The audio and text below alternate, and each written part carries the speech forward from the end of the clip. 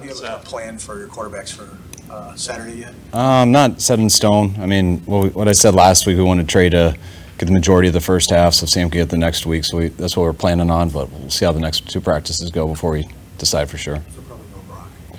I haven't decided yet with all the starters. Where do things stand with the number 2 quarterback role at this point? They're competing for it. Brandon Allen, what's his status? He had a baby yesterday morning. I think he might be back now. Gets sometime today, and should be good to go tomorrow, I believe. What did you say? Mark? All these days are blending together. I think it was yesterday morning. Yeah. Might have been the day before that night. Recently? Yes. As long as he remembers. As long as he remembers, it's important. If I remember, I'll forget something that is important to us. So really, you kind of hope to get Elijah back. Is he close? Yeah, he is close. Yep. Coach, there's been a lot of negativity around Trey Lance in the national media recently. Yesterday, there was somebody coming out saying that Trey doesn't have the quarterback instinct. What do you have to say about that kind of comment? It just goes with the territory. I mean, it goes with it for quarterbacks. It goes with it for anybody who's a high draft pick, but especially a quarterback.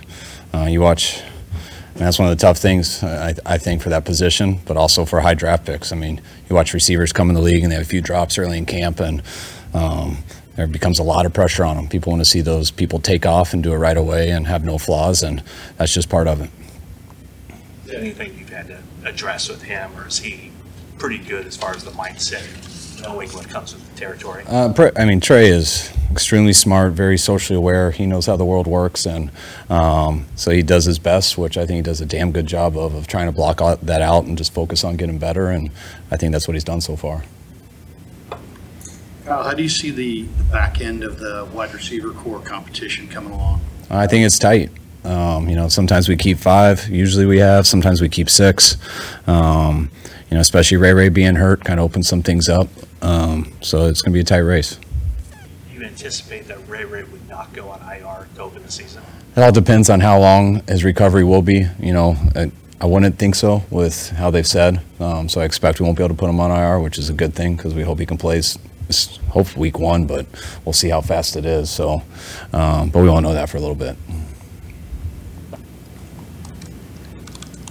And then with Brock, they made some good throws out there today, but there's, the defense is getting their hands on a lot of footballs, and probably been more interceptions than anybody in this building would want.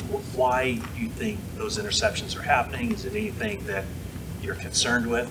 I mean, you never want interceptions in any situation. There's never one answer. Each one's different. But when you're getting, I definitely like having interceptions a lot more in practice than in games.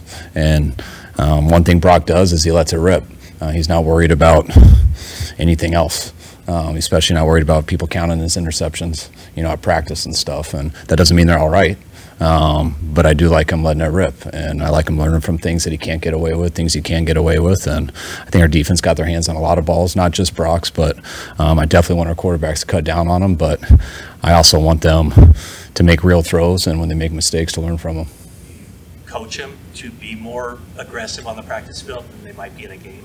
I try to coach them the same, but you also are always responsible for that ball, and so there's sometimes in games that you see something, you hesitate a little bit because of some scar you might have had in practice or something from letting it go, and you don't let it rip because you did that in practice, and then we watch the tape after and we try to learn if that was real or not, or if that was just a scar from practice. Those things happen. You try to coach it the exact same, but where you learn is practice, and then you get to the games and you never tell someone to change.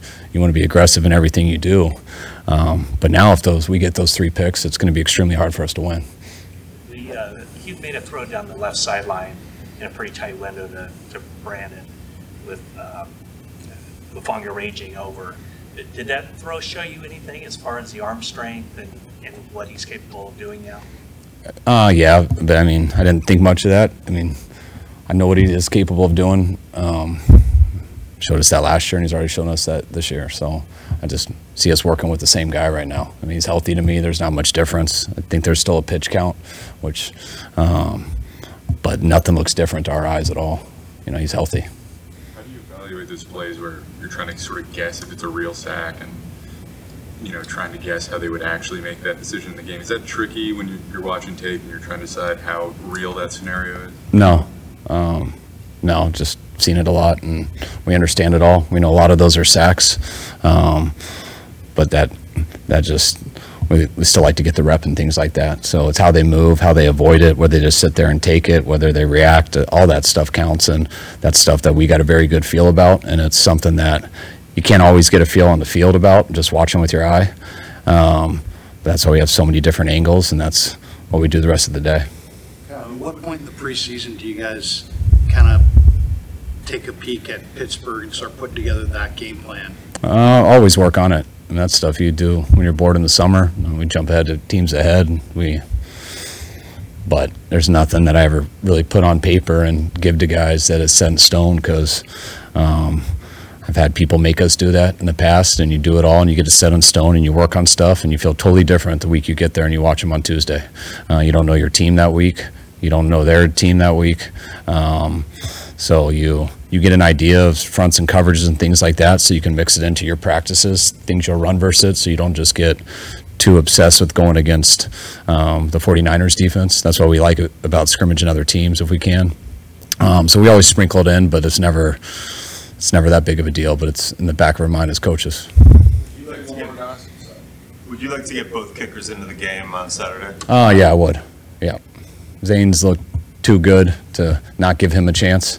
That was the plan last week too, when we were going to have Moody go one and then Zane come in the next, but when he missed that, I wanted to give him another chance. Good?